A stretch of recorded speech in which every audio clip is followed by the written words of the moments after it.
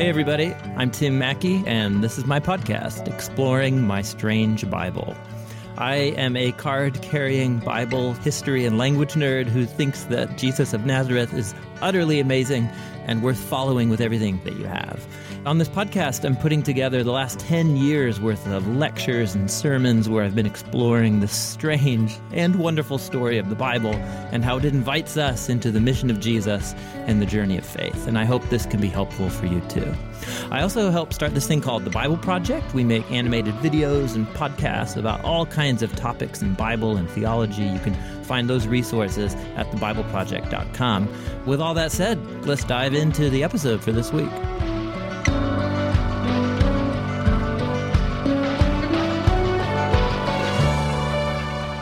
All right, well, in this episode of the podcast, we're going to continue exploring the Gospel according to Matthew. We're going to ponder a pretty well-known parable of Jesus that has been misused and abused in really unfortunate ways when this parable is read out of context in Jesus' mission to Jerusalem in the last week of Passover.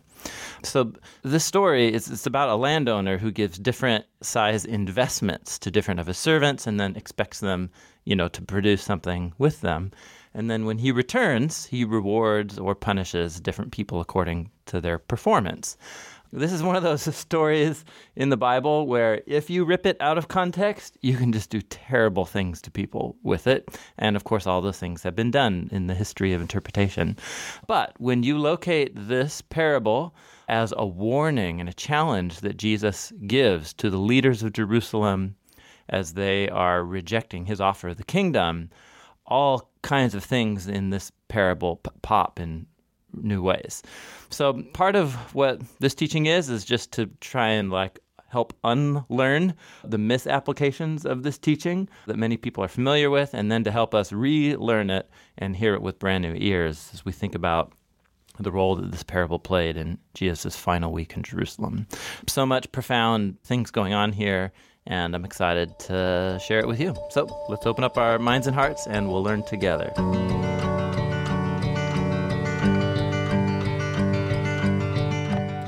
And as we've been going through Matthew, some of you might have a Bible that sets apart the words of Jesus in red letters. You guys know about these Bibles? Maybe you have one. They're really handy. You can just see quite clearly when Jesus is talking. And as you go to Matthew chapter 25, it's just a sea of red, pages before, pages after. So what's happening, right? Where are we in the story? So Jesus, just the chapter earlier, some of you may remember, he is in this conversation with his closest followers. And we're a chapter away from him getting arrested and the trial and the execution and so on. So it's the final climactic moments of his visit to Jerusalem. And he just dropped a grenade in the room. He made this prediction as they're in Jerusalem and the most glorious building at the center of Jewish life and culture and worship is this magnificent structure, the temple. And he just made this prediction that it's going to come tumbling down, that it's going to be destroyed. And that's a shocking thing to say. It's dangerous.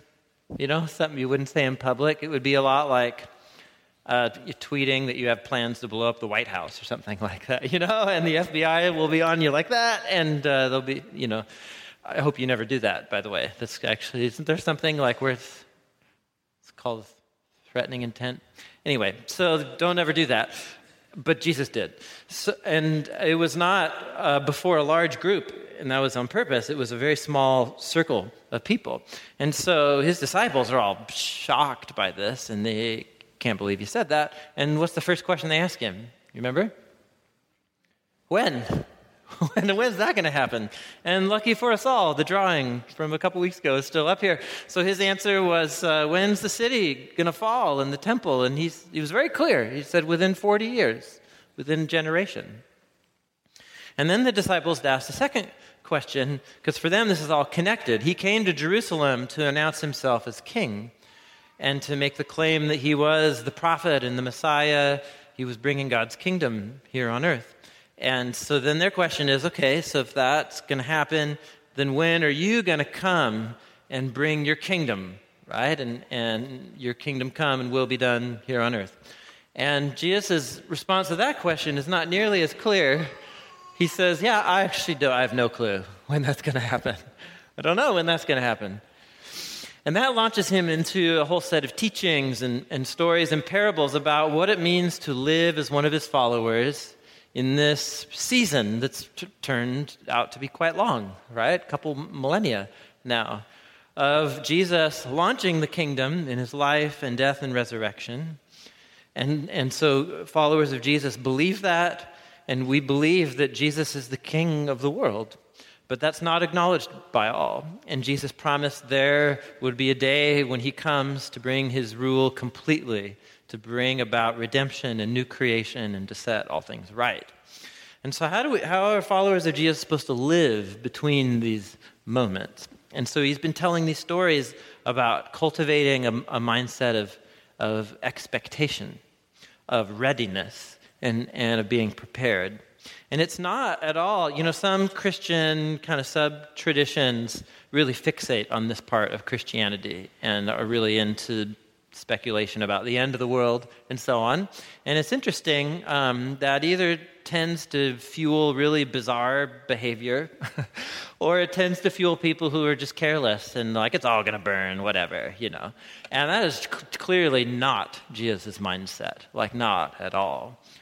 He envisions that his followers see everything charged with meaning now as they see themselves in readiness and expectation. And so he tells stories about, the guy who left someone to look over all of his business and went away, and the guy was boozing it up and squandered everything, and that didn't turn out good for him. And then the 10 young ladies who were invited to be a part of the wedding party, and 5 of them weren't prepared, and that didn't turn out good for them. So Jesus, he wants us to cultivate this mindset, and it's not weird end-of-the-world speculation, but it's this awareness that every day and every conversation and every person that I meet and every relationship, it's all charged with significance. It all means something because his kingdom will come and his will be done. And so today we're going to look at another parable, a short story of Jesus, where he's going to explore not just warning us to be ready, but what does that mean? Like, what does that actually look like? And that's the story we're going to read. We're just going to read the whole story right now, and then we'll be bothered by it and explore it together. This is a story about what the kingdom of God is like. Verse 14 of Matthew 25. Again, the kingdom of God will be like a man who was going on a journey. And he called his servants, and he entrusted his wealth to them. To one, he gave 5 bags of gold. So let's stop right there. So I'm reading from the New International Version, which has bags of gold. Other translations? Talents, yes. Now, this is kind of funny. And, I always want to inspire confidence in our English translations because they're amazing and they're made by such brilliant, smart people who worked on them for years. But there are some things about them that are funny. And this is one of them, is when they just choose not to translate words. It's just like I thought the point of a translation is that they translate words. And not only that, but then talent is a confusing word because it is actually a word in English, isn't it? All right, it's the special ability that you have that makes you unique, or what, it's your special talent or whatever. You can juggle or ride a unicycle or something like that. So that's not at all what's happening. So the word talent, the ancient Greek word, it refers to a huge measurement of money. And maybe you have a footnote about that or something in your translation. And Bible nerds debate exactly how much money it is. It's an enormous amount. It's either a year or 5 years or 20 years worth of wages. And there's a whole debate there that will bore you to sleep. But it's an enormous amount of money. You guys with me? So the New International Version just does bag of gold, which is that's great. I like that one, right? 'Cause what's a bag of gold worth? Just a lot, right? That's the point. So 5 bags of gold for one guy. What's the other guy get? 2. What's the other guy get? 1. And what's the principle of distribution to each of these people? What's the guiding principle for who gets what? Each one according to their ability. Then he went on his journey. Now, the man who received 5 bags of gold went at once to put his money to work. And he gained 5 bags more. Way to go. So also the one with 2 bags of gold. He gained 2 more. Gold star. But the man who received 1 bag, he went off and he dug a hole in the ground and he hid his master's money. After a long time, the master of those servants returned and settled accounts with them. And so the guy who had received 5 bags of gold, he brought the other 5. And he said, "Master, look at this. You entrusted me with 5 bags of gold. I made 5 more." "Yes," his master said.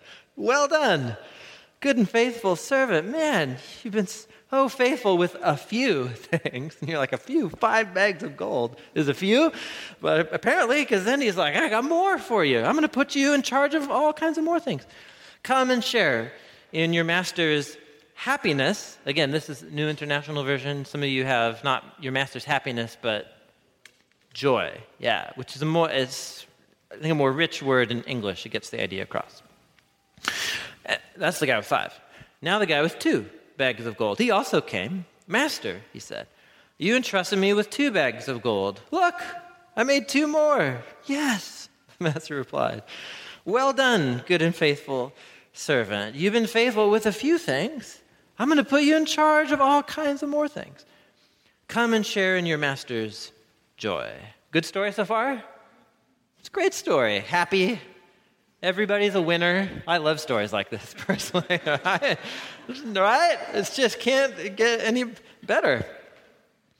Then the man who received 1 bag of gold, he came. So what are his first words? "Master, I knew that you're a hard man. You harvest where you haven't sown, and you gather where you haven't scattered seed. So I was afraid, and so I went out and I hid your gold in the ground. Look, here's back what belongs to you." His master replied, "You wicked, lazy servant. So you knew that I harvest where I haven't sown, and that I gather where I haven't scattered seed? So why didn't you put my money and deposit in the bank? Then I could have at least gotten a little interest when I came back. So he starts talking to somebody else now, the guards or something like that. "So take the bag of gold from him and give it to the one with 10 bags, for whoever has will be given more. And they'll have an abundance, but whoever doesn't have, even what they have will be taken from them. And then throw that worthless servant outside into the darkness where there's weeping and gnashing of teeth." Rah. Okay, how you guys doing? This is a great story. And then the ending happened, right? Okay, that's very interesting story. Does Jesus have your attention? So mission accomplished there, yeah. Jesus was a master storyteller, and he knows how to bother people. He knows how to set up the patterns, get our expectations, and then, sock you and make you start thinking. That's the part of the whole point of Jesus' parables, is to make you engage in the meaning of the story by your questioning and the way he does weird things. So here's the thing. Probably there's some of us who maybe you've been a follower of Jesus for a while and you've heard the story before. And so your default is to trust Jesus and that he's good, and so you hear him read the story and you're like, yeah, that third guy's lame or whatever. But my hunch is that there are a number of us in the room, and you had a different reaction to the story. When you got to first you're like the guy hit in the ground, and you sympathize with them a little bit. You're like, I get it. It's too much pressure. The pressure's too high, and all these high performers around you, whatever, and you don't do well in that kind of environment. And then, he's clearly, a timid guy. Maybe he didn't have an affirming father or whatever, and so he's just got, self-worth issues, and he just couldn't take it, right? And now he's going to get punished forever and ever for that. who's this master? He's kind of a jerk. I'm not going to make you raise your hand, right? If that's what occurred to you, but you're not alone. You're not alone. I think it's an honest set of questions as we read the story. I think our challenge, and this happens all the time with the parables of Jesus, because it's just fictional short storytelling. And so we get bothered when Jesus doesn't tell stories the way we would tell them. I mean, I think that's basically it. It's like Jesus is not an American. And so he doesn't wrap up stories like the 26-minute sitcom or whatever. Like, he doesn't tie things together the way we would. He's trying to bother you. And actually, we normally miss the subtleties and the brilliance of how he tells these stories. And I actually think that's what happens here. I've been aware of this story of Jesus for years. And it's one of those things but now that I have to stand up and talk about it in front of people, all of a sudden I'm noticing all these things I've never noticed before. So before you get too bothered, right, think about this. This is true to ask in any parable of Jesus. And this is a pop quiz that nobody can fail. Who's telling this parable? Jesus. So you always have to say, what do I know to be true about Jesus' view of things?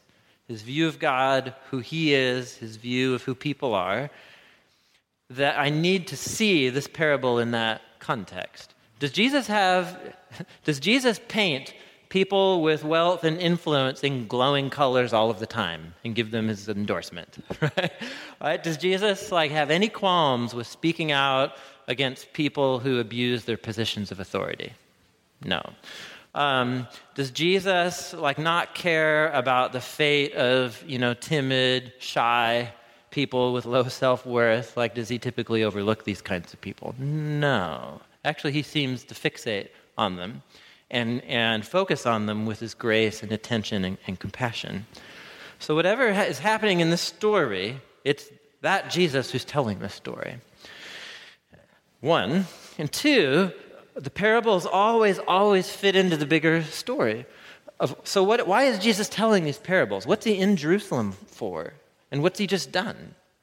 Right? So he's been announcing the kingdom of God. He's been announcing that he is here to bring God's reign and God's rule over the whole world, but it begins with Israel, the covenant people of Israel. And so he's been on this mission, announcing the kingdom and all over the towns of Israel, and now he's in the capital city, and he's been having this showdown with the leaders of Israel.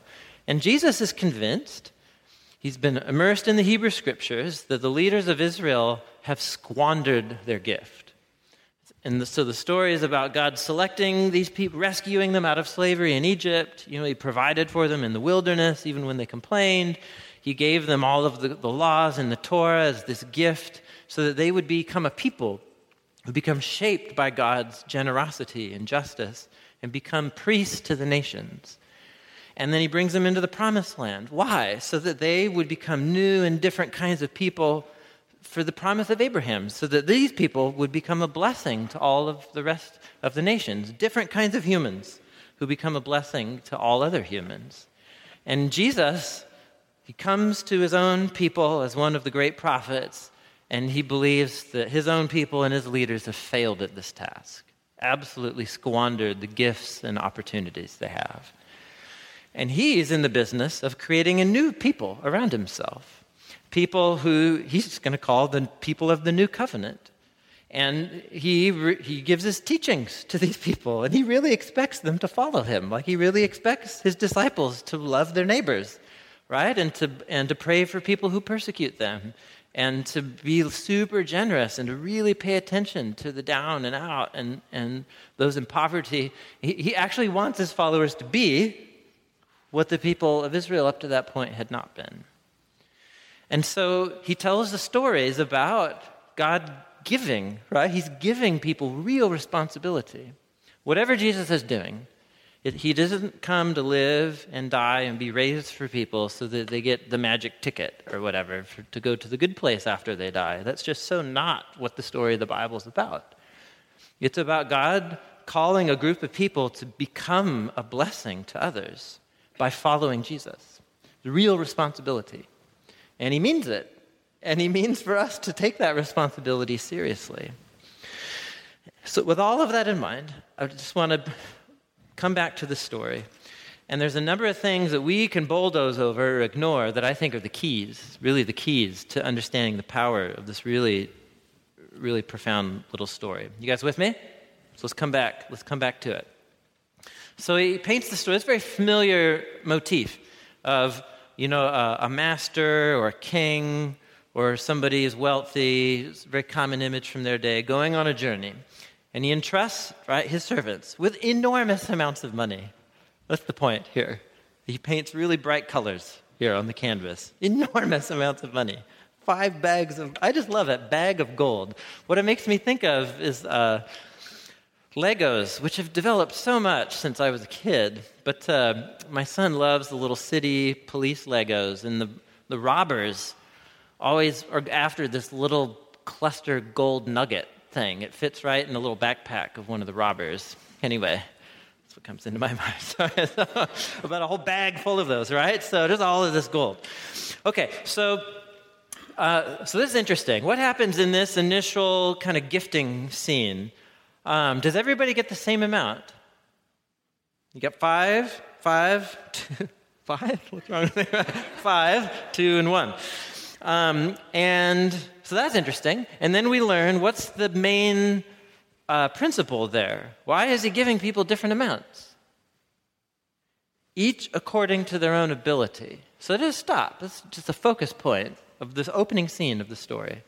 So what this tells us something about these 3 people, but it also says something about the master. So, and this is an image of resources, right? Given to the servants. So the master knows something about these people, right? The economy of the kingdom is not one size fits all, apparently. Not the same thing is not expected of everybody in terms of results, but something is expected of everybody. But different things. Different people, different stories, different backgrounds, but everybody's responsible for something. So it's not this homogeneous, everybody has to become like this, but everybody is called to grow and do something. Are you with me here? It's very powerful. And what does this say about the master, too? Jesus is painting the master as somebody who knows each of these people really, really well. Like he doesn't make the person that he thinks is only capable of 1 be like, well, you better shape up because in this family we produce 5. Right? Like it's just none of that, right? He's just like, yeah, 1. You're right. I really believe you're capable of 1. I don't think you'll do well with 5. That might ruin you, right? So 1. It's both tender, but also like guiding and calling to something greater. Are you with me here? Like he knows these people. It's a very intimate image. And so what does this gold represent? If it's not talents, this isn't like you better use your juggling skills for Jesus or go to hell forever. Rah, that's ridiculous, right? That's obviously not what's going on here. So the talents, right? These bags of gold. What is money? Money is this thing, right? We have to work to generate it and use it to cover your basics, right? Your cost of living. But then, right, and Jesus talked a lot about this, there's something about money when you have some excess, and it just says a lot about us, what we do with that. Because you can save it, you can spend it on something that you want but maybe don't need, or you can use it for somebody else's well-being. And how we make those choices say a lot about us. And that's the image he uses, money. So he envisions each of the servants receiving resources, and resources create opportunities. And so the question is, not everybody's the same, so everybody has different kinds of resources, different opportunities. And it's very intuitive, right? None of us is the same. And Jesus doesn't expect the same out of all of us, but yet he expects something. We all have something, relationships, people, opportunities, situations where he actually expects us to follow him and for that to produce fruit in the world and to become a blessing to others because we follow Jesus. And so the money goes out, right? The bags of gold are distributed. And so 2 guys get to work and they make a profit. right? 5 makes 5, 2 makes 2. What's the third guy do? He gets out his Lego shovel. Sorry, this is the imagery in my head. And he goes and digs in the ground. It's so bizarre. So, and pretend you don't know how the story goes. Like, what? You're like, what? It's so strange and out of the blue. Like, why is he doing that? Why is he digging a hole in the ground? Buried treasure? Does he have a thing for this? What's going on? We don't know.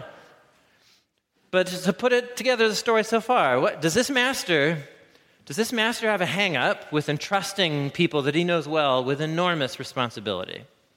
No, apparently he kind of likes it. He really likes giving people the opportunity. And so whatever this means, this guy is not down, right? What he does is nothing. It's not even that he tries and fails. He just does nothing, which is a different kind of rejection or failure. Then Jesus specifies, how long of a period does this go on for? Do you remember? Just verse 19, after a long time.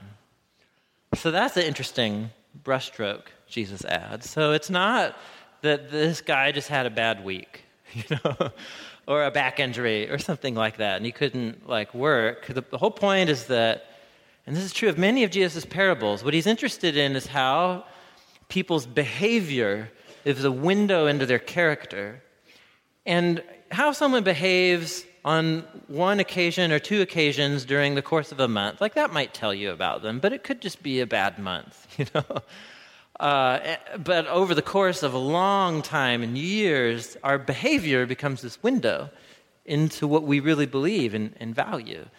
And so his point here is this, did these guys make their profit overnight, apparently? Apparently it was a long time they were working. And did this guy sit with his shovel and, the mound of dirt, and he walks away from it? Was this just like a week? No, it was a long time of him just being, I don't care. Master comes back, and it's the settlement scene. And for some reason, I've had this mental image. I remember since the first time reading the story as a new Christian, I had this mental image of this settlement scene happening on a stage. I don't know why. I think it's a Freudian thing for me. But, it's like this award ceremony. You know what I'm saying? And I didn't ever win any awards in high school. I was just skateboarding all the time. Nobody hands out awards for good skateboarders unless you live in California. So anyway, so maybe I'm reliving my lost past. Anyway, so probably not on an award stage. But they're in an office. He calls the guys in. And look at the scene here. Jesus is very artfully constructed this. So the first guy comes in, who is given how much? How many bags? 5. And he's like, 5 more. And the master is so thrilled, right? He's like, good and faithful servant. He says, you've been faithful with a few things, as if 5 bags of gold is a few, right? A little. But actually, you learn what this was about. This wasn't even about the profit necessarily. This is about listen, man, there's so much more for you. This is incredible what you've been able to accomplish here. I'll put you in charge of all of this other stuff. And then what he says is, come on, share my joy. His joy about what? About the profit that he just made? We'll look at the second scene. So the guy with how much comes after that? 2. And it's literally the same exact scene. He says the same thing. And then the master, what does he say to the guy who gained 2? He says exactly the same. So you have to stop and you have to say, wait a minute, okay. What he doesn't say is, you gained 2. Nice work. Did you see the guy with 5? Really? You couldn't just do 2.5 times more? He doesn't compare them. He doesn't value each of these people based on the other. We're back to this each according to his own ability thing. So apparently for this guy, this is not about the bottom line so much. This isn't about the overall profit that he's getting. You get this vision that he's really delighted about how these people have grown and matured and succeeded. You guys with me here? It's a very beautiful portrait, actually, because so clearly it's about this is about developing people. This is about the master wants to bring people along to discover who they are and to become what he knows they're capable of being. And it brings him joy.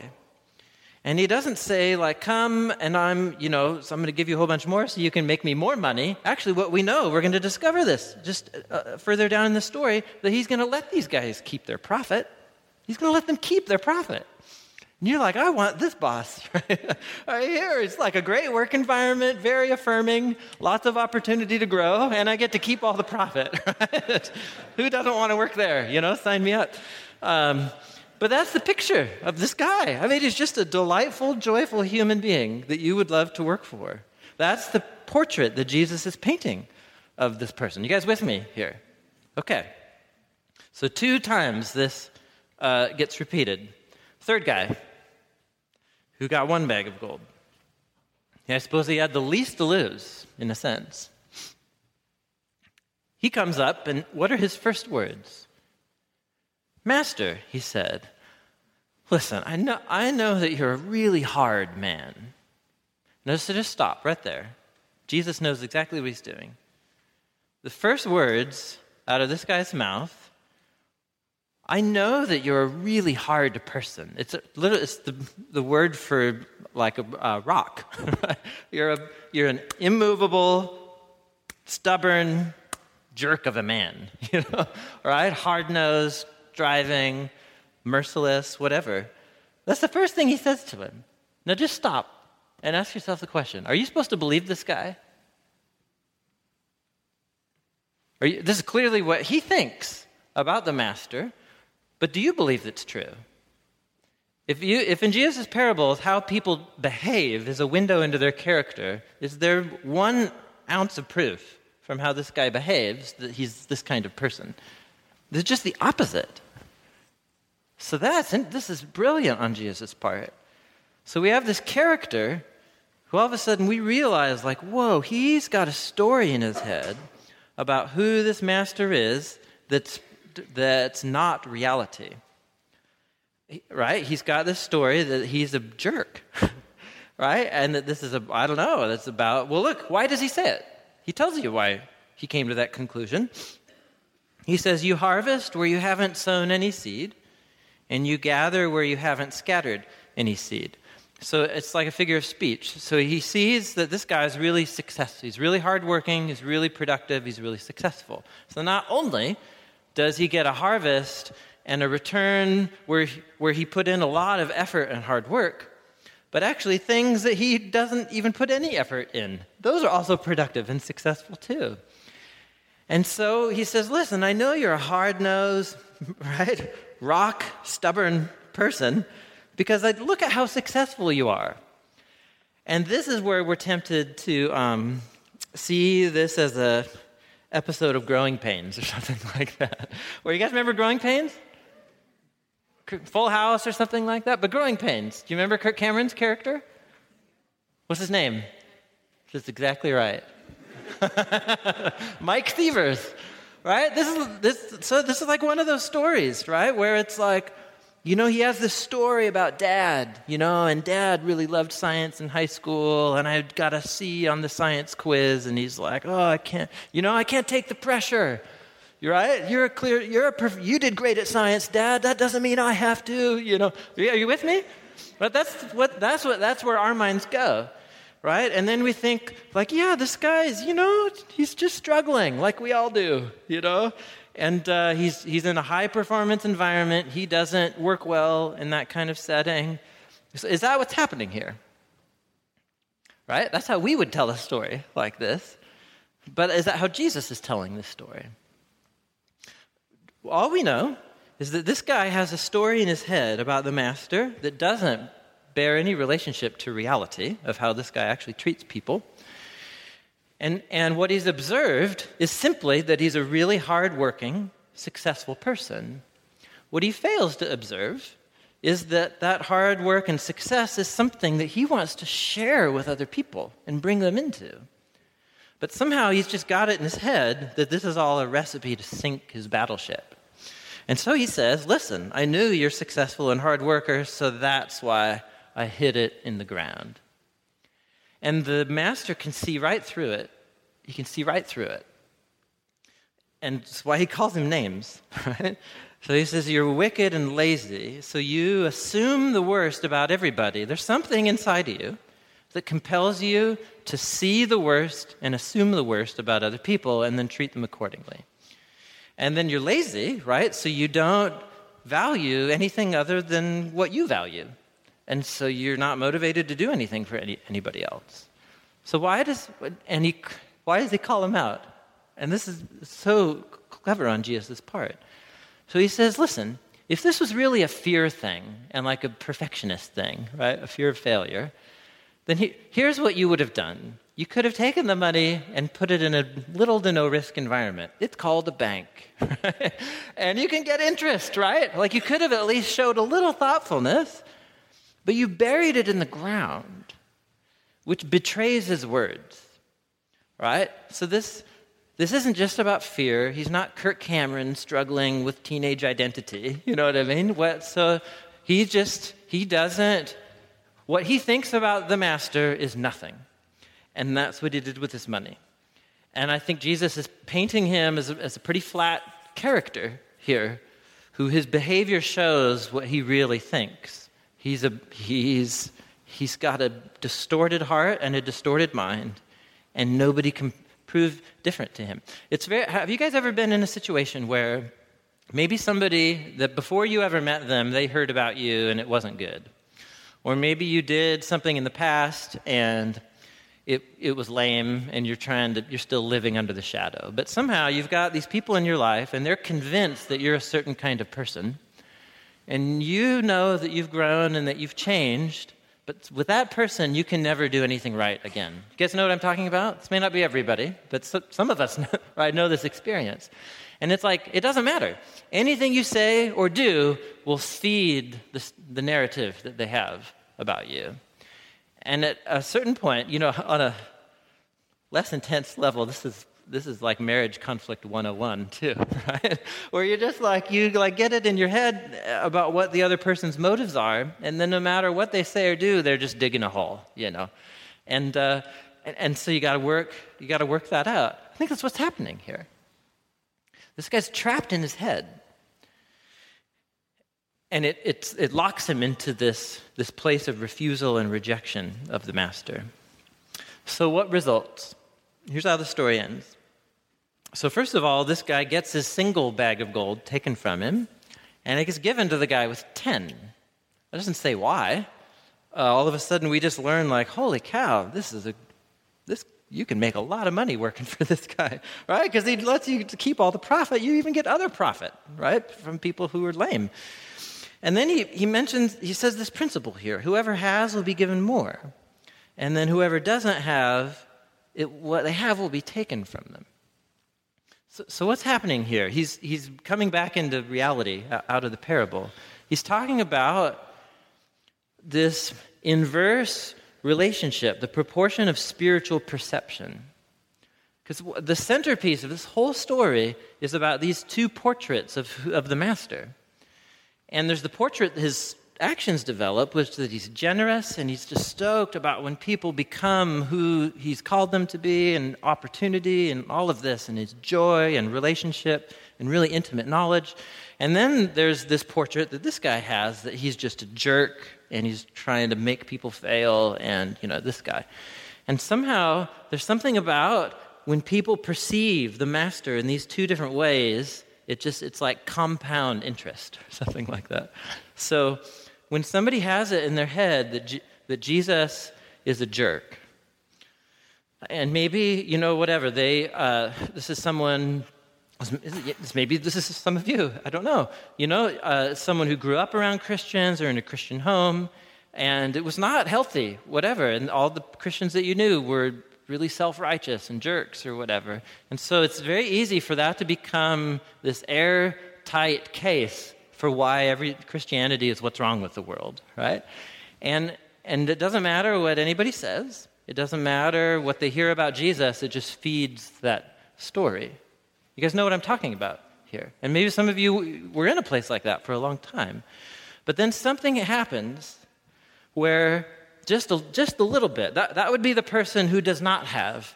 And so anything they get, right, that could like change their view, it's just, right, it just bounces right off them because they're locked in this story. But then there's somebody who's open-handed to Jesus.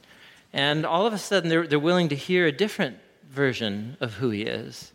And it's the version that's actually rooted in his behavior, his actual sayings and his teachings and how he actually treated people. I mean, my goodness, like what are we doing here, every Sunday? Like we're together because we think Jesus is a remarkable person. And we come together to hear his words and to hear these stories about him because he's incredible. We want to become like him. And he's invited us to become like him. And all of a sudden, like when who Jesus is becomes real to you, it just skyrockets. Like there's no calming down that train, It's two metaphors. Calm down a train. Slow down that train is what I meant to say. You guys get what I'm saying here? There's something about Jesus. He's so compelling when you open yourself to who he is. It's incredible. So these two stories, and it's both incredible. The challenge about the servants who make more isn't even just about that they're high performers and they got an A. It's that the master is calling them to participate in something and that they actually become who they're meant to be. They become themselves as they receive the generosity of the master. But then we have this other guy who's becoming less human, right? Because he's turning himself off to reality. And it's all based on the story that he can't get out of. The center of this parable is actually not even about be a good person or be a bad person. It's about, have I woken up to a true vision of who the master is? Do I have a true vision of the master's joy and generosity when he looks at me? And that he wants to invite me to become so much more because he knows what I'm capable of. Not to become like the person sitting next to you, but to become the version of you that he made you to be. And he knows that you're capable of it because that's what he's inviting you to do. Because he says, follow me. And I think he actually expects us to. But the guy who doesn't, he ends up in darkness, right? He's wicked, lazy, and into darkness he goes. And that's how the story ends. Wow. So that's intense. When Jesus describes the existence of people who refuse to be open to who he is, he uses lots of images to describe it, and they're mostly in his parables. Fire is the most famous one. I'm not going to talk about that. But darkness is a real prominent one. Darkness.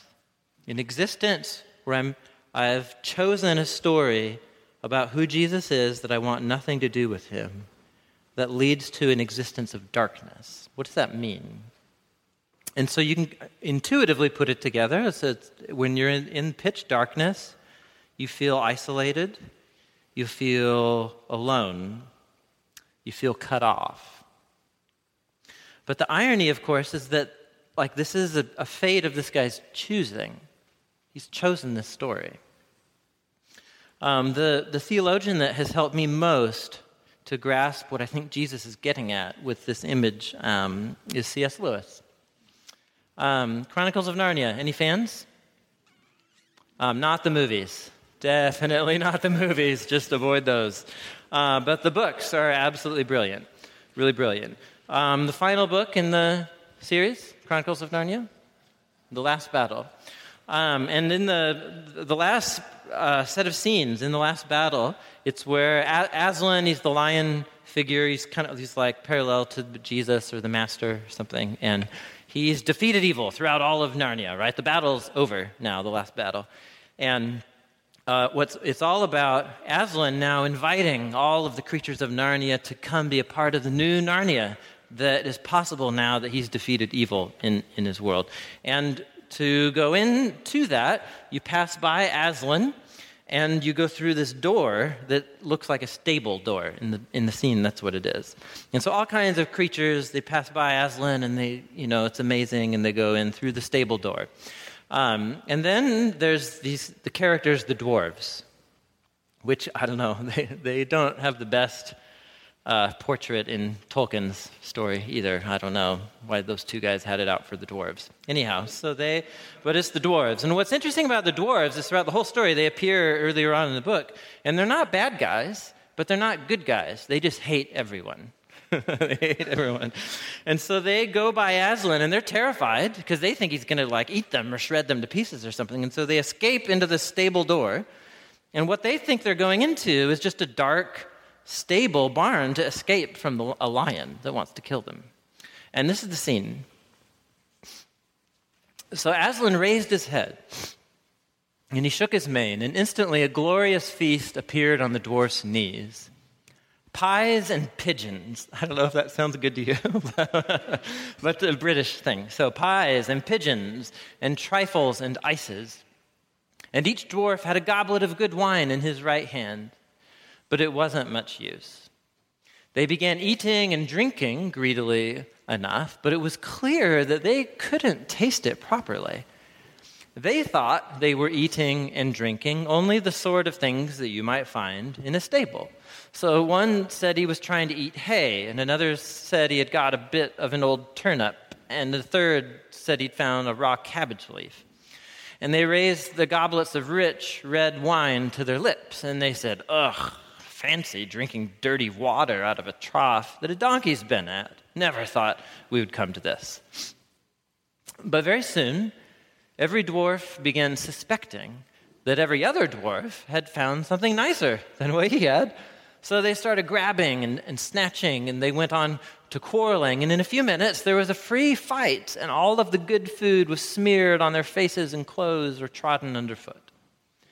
But when at last they sat down to nurse their black eyes and their bleeding noses, they all said, "Well, at any rate, there's no humbug here. We haven't let anyone take us in. The dwarves are for the dwarves." "You see," said Aslan to the children, it's the Pevensie children, they're standing there, "they will not let us help them. They have chosen cunning instead of belief. Their prison is only in their minds, yet they are in that prison, and so afraid of being taken in that they cannot be taken out." Do you get it? Yeah, I think Lewis understands the picture that Jesus is painting here. There's something about how Jesus interacted with people. There's a few times in the New Testament where Jesus will just bonk someone over the head and be like, "Follow me," and they wake up, like the Apostle Paul just kind of had an experience like that. But it's remarkable because it's so unique. That's not how Jesus normally operates with people. The way Jesus operates with people is a way that fully engages and activates our own dignity as humans and our own decision-making responsibilities. And so there's a risk there, because there's a risk that there's somebody who just refuses to acknowledge who he is because they're trapped in their minds in a story of their own choosing, and they won't see otherwise.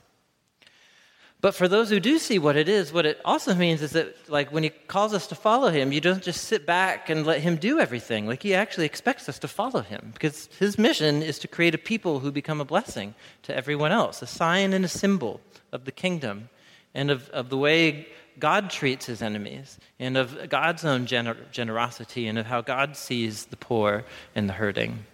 And he actually means for us to live into those responsibilities and to treat people the way that he treated them.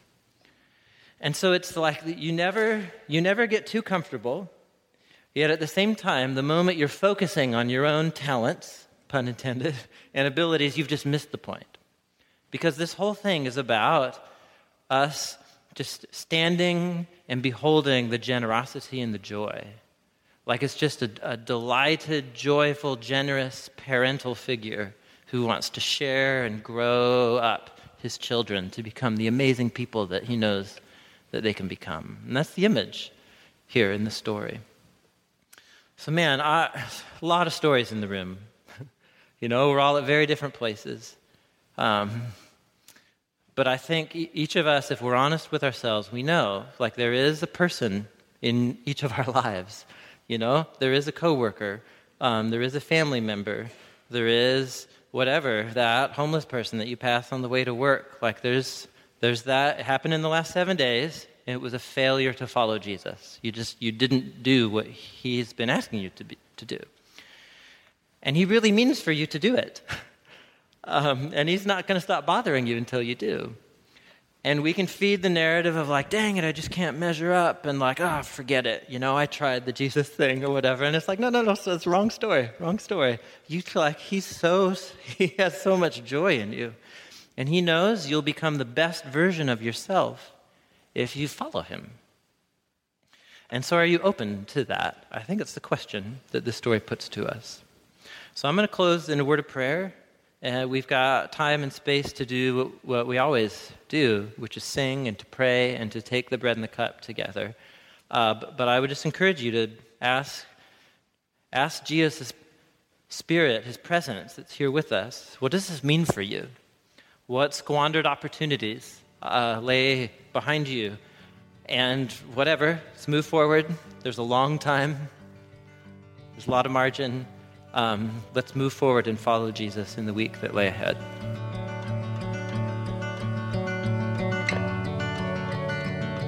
Thank you for listening to Exploring My Strange Bible, the podcast, and we'll be back with the next episode as we explore the Gospel of Matthew some more. See you next time.